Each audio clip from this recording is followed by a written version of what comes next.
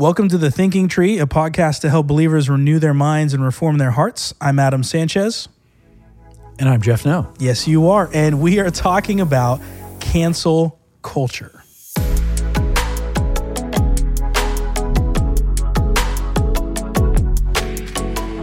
I'm so glad we recovered from that because for a second there, I was wondering, do you know? I do know who I am. Who you are right now? I do. Praise the Lord. Oh, praise the Lord. All right. So today, Jeff, we're taking on this topic of cancel culture. And the question that we're going to ask and try to unpack today, how should Christians respond to cancel culture?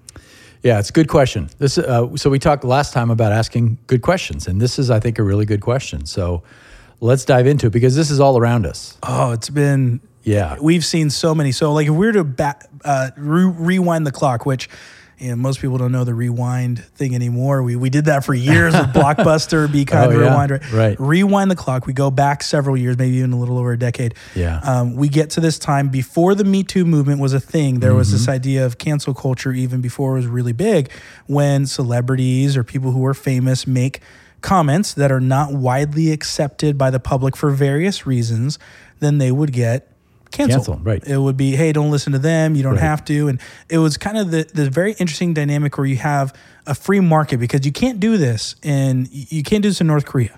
Right. It's true. You can't. You can't do this in Russia. But you can do this here in the United States where the dollar, the average consumer actually gives to the bottom line of famous people in different areas, whether they're a celebrity or even a politician. Yeah. That's just reality. So we've had the Me Too movement in recent years, and I'm not commenting on these right or wrong. I'm just listing some of the things that have happened.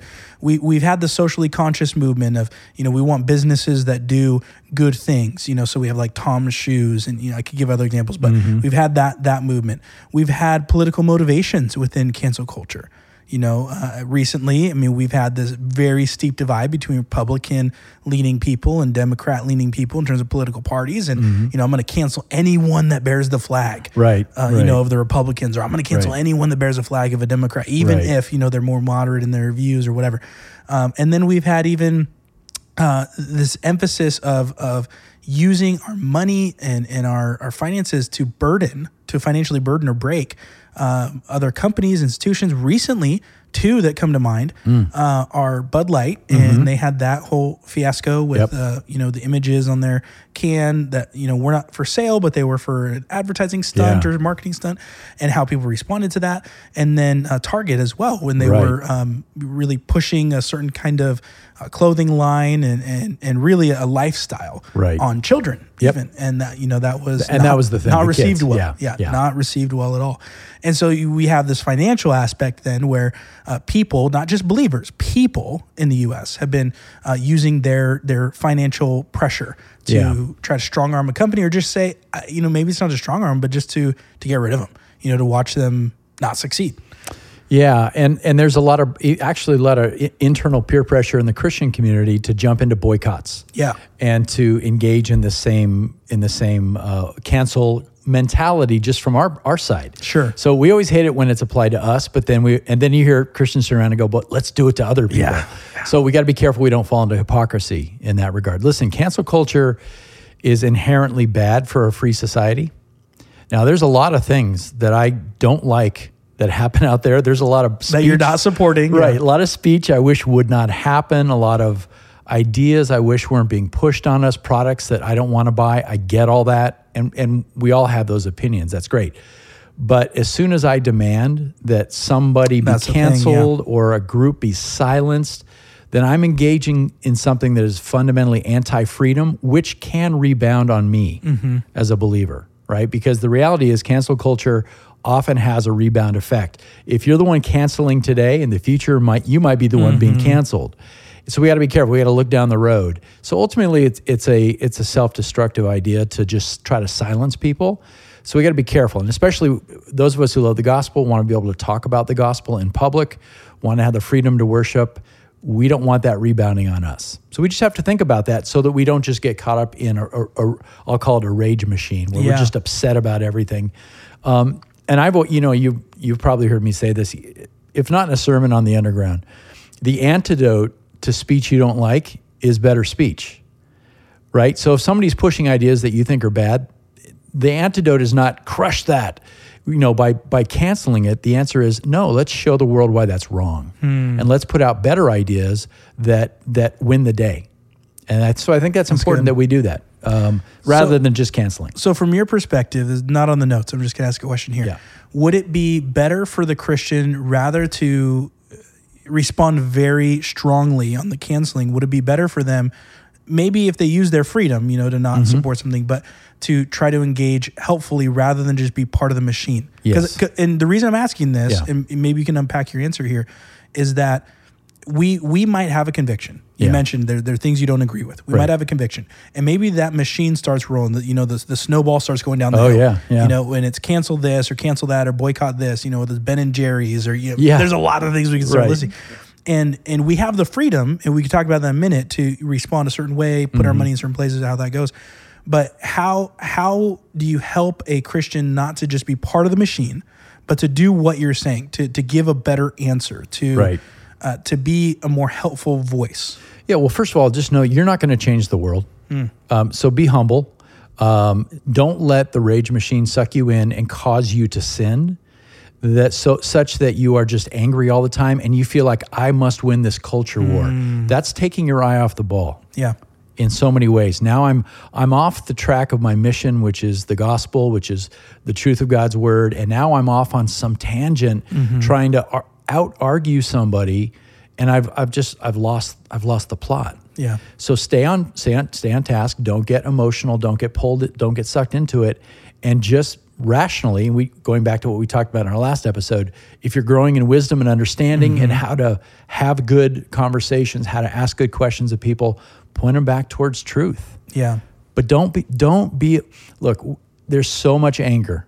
Social media has put us all at odds with each other. Don't get sucked into that. That is not your mission to win battles on Instagram or Facebook or, just to be a part of here's what it is. And I know we'll get into some specific examples, but when Bud Light was getting hammered, conservative people were like, this feels great. We're winning. We got to win. We're winning a battle. And it's like, okay, but we're losing the war too. Right. So you got to think long-term. Yeah. I'm really glad you're bringing up even this dynamic of choosing who and how you respond. I do think that as believers, we can get caught up in the void, in that vacuum of whether it's social media or even just throwing our voice out there, and we don't actually consider who's listening to us. Right. Like for right now, you and I are talking, we don't know who's all going to listen to this, but we imagine it's probably going to be believers in our church, members of our church, and maybe some others who've been involved in some way, listened over time. Right. But that's kind of our circle, and we know that we're not hitting, Al Mohler's circle. We're not hitting, John Piper's time. circle. Yeah. Give us time, maybe someday. But we know that that's where we live. And so you think about your own Facebook, my own Facebook or Instagram. We think about the audience. Who are my followers? Or those are the people that we're often talking to, but we kind of just blob them. Like we make everyone become a faceless blob. Yes. And we're fighting the man, we're fighting the machine, we're fighting again.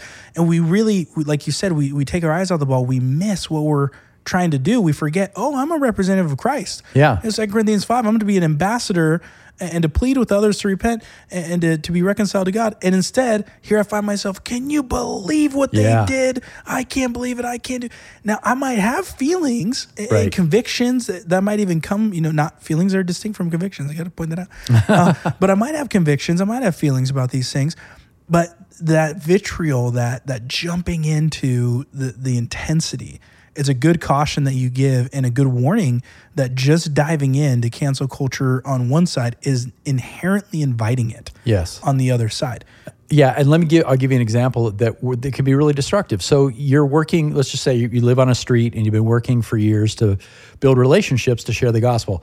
Your non-believing neighbor who happens to agree with you politically comes down and starts ranting about some culture war thing, and you jump in with him.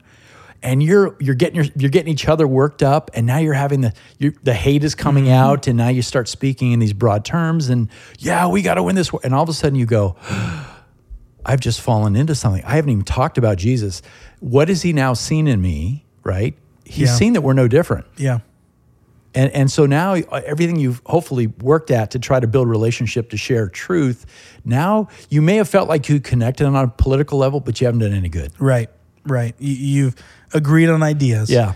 Agreed on even maybe morality. Yeah. Maybe cultural morality, political morality, but nothing of substance. Because that guy looks at you and goes, "Oh, he's just as angry as me." Yeah. Is that really the mission? Ooh.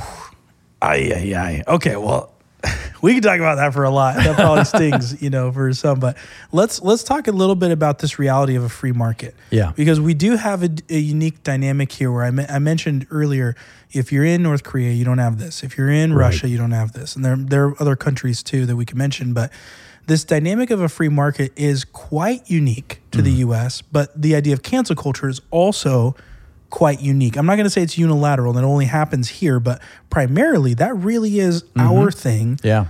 It's not everyone else's thing, but I do think that it is made possible by this free market as opposed to dictatorial and other types of things. So let's talk a little bit about that. Well, I mean, yes, the free market gives us the opportunity to make an impact with our dollar. And now for each one of us, it's probably pretty small.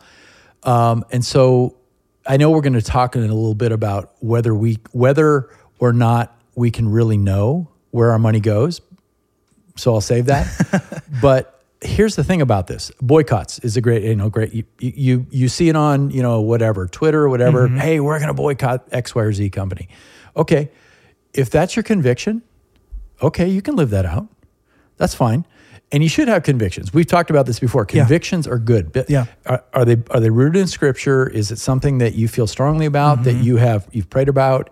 You're like, you know what? I'm going to support this boycott. I'm not going to go to that store. I'm not going to buy that product. That's fine. That is one of the beauties of being a part of a free market society. Are you going to make a difference economically yourself? No. You have to get other people behind you. Right? Yeah, big companies are not going to go, "Oh, you didn't spend your $12 this month on my product." But if it's your conviction before the Lord and you feel strongly about it, live it out. Live it out. Yep. But here's then the caution is, of course, Romans 14, right? Don't be judging. Don't tell other people they need to live out your conviction. Right. And that's what we tend to do. Like, we get fired up and like, I'm so into this. We're going to boycott. Blah, blah. What do you mean you're not boycotting? Yeah. What's wrong with you? And then we judge. Don't you love Jesus?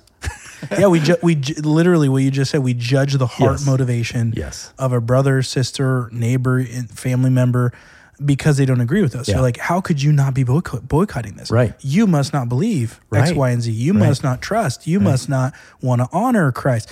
And we make these judgments about the heart of the other person without even asking a question. Right. We should ask questions. Right. We should. I think we talked about I think that's a theme. Okay, so let's jump to that next point then. These difficulties about, can you really know all of the negative impacts, of your decisions or your funds or the ways that a company would use your money? I mean, we think about something that most of us pay into, insurance, for example. Yeah. Do we know where all the money goes? We have no idea. You just can't. No. I mean, we have no idea what's going on behind the scenes of a company. Even a company that we hear this a lot. Like, I'm pretty sure they're a Christian-owned company. Well, is that a propaganda piece? Is that on their website to check a box? Are they really Christian? Is that we don't know. And so what's behind the scenes? I guarantee some of your favorite companies, some of your favorite products have ungodly leadership. Yeah. Probably contribute to causes that you disagree with. So it's really hard to spend your life. You'd spend most of your life researching things. Yeah. I think you'd have to live like an Amish person. Right.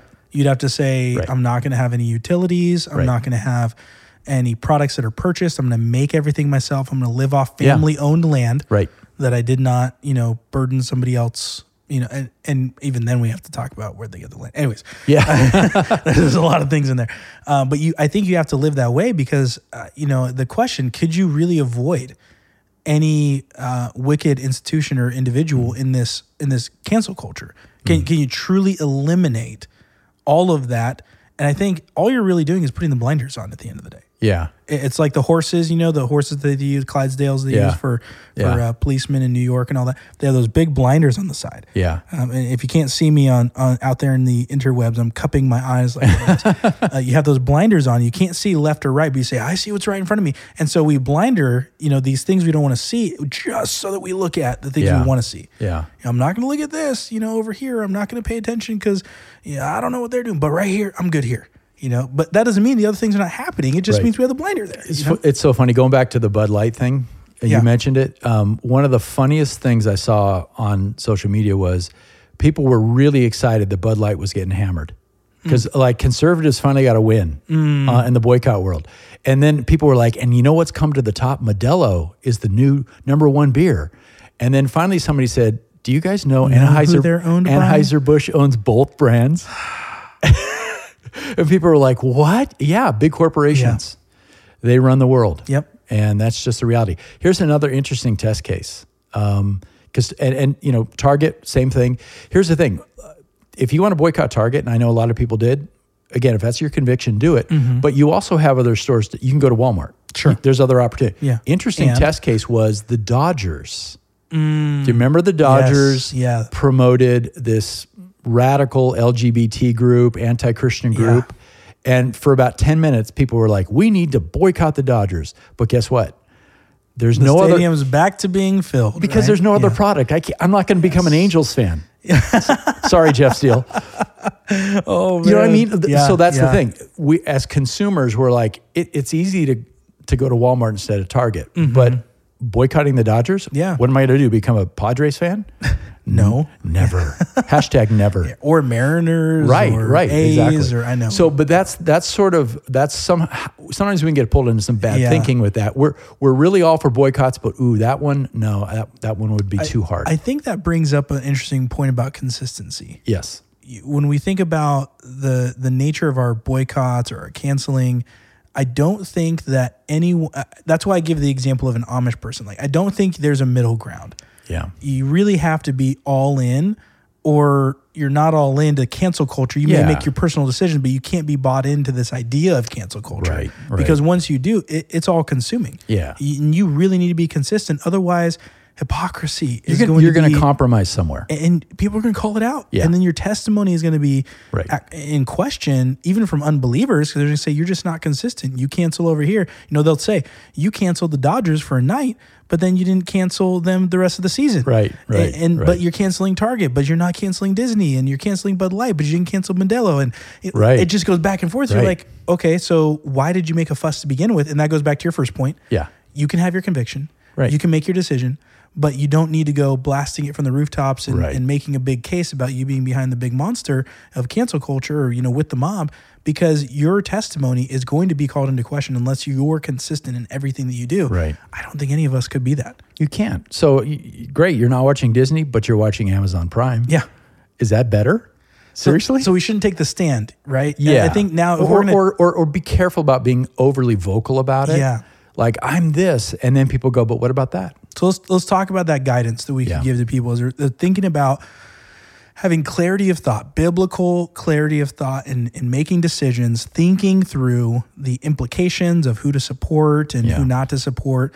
What are some encouragements and guidance that you would give to people? Well, I do think it's important to be informed. Mm-hmm. I do not like the ostrich mentality where people say, hey, I'm just not going to pay attention. Right. The world is too complex right now. There's too many ramifications of not paying attention. Mm-hmm. So we have to pay attention. But we ought not become obsessed with this issue of winning every culture war and boycotting everything. And we take our eyes off the ball when we spend so much time doing that rather than doing productive things for the kingdom of God. Amen. So do what matters most. And again, don't let the machine, the world is designed right now to pull you into that anger. I said, how many times have I said now? They're trying to divide us by everything. Yeah. And they're doing a great job because we're suckers. Yeah. So don't fall into it. Too many Christians are just angry right now. Mm-hmm. And I understand the world it's rough right now. I understand, but our hope hasn't changed. Right. So don't be angry. Yeah. That's so good.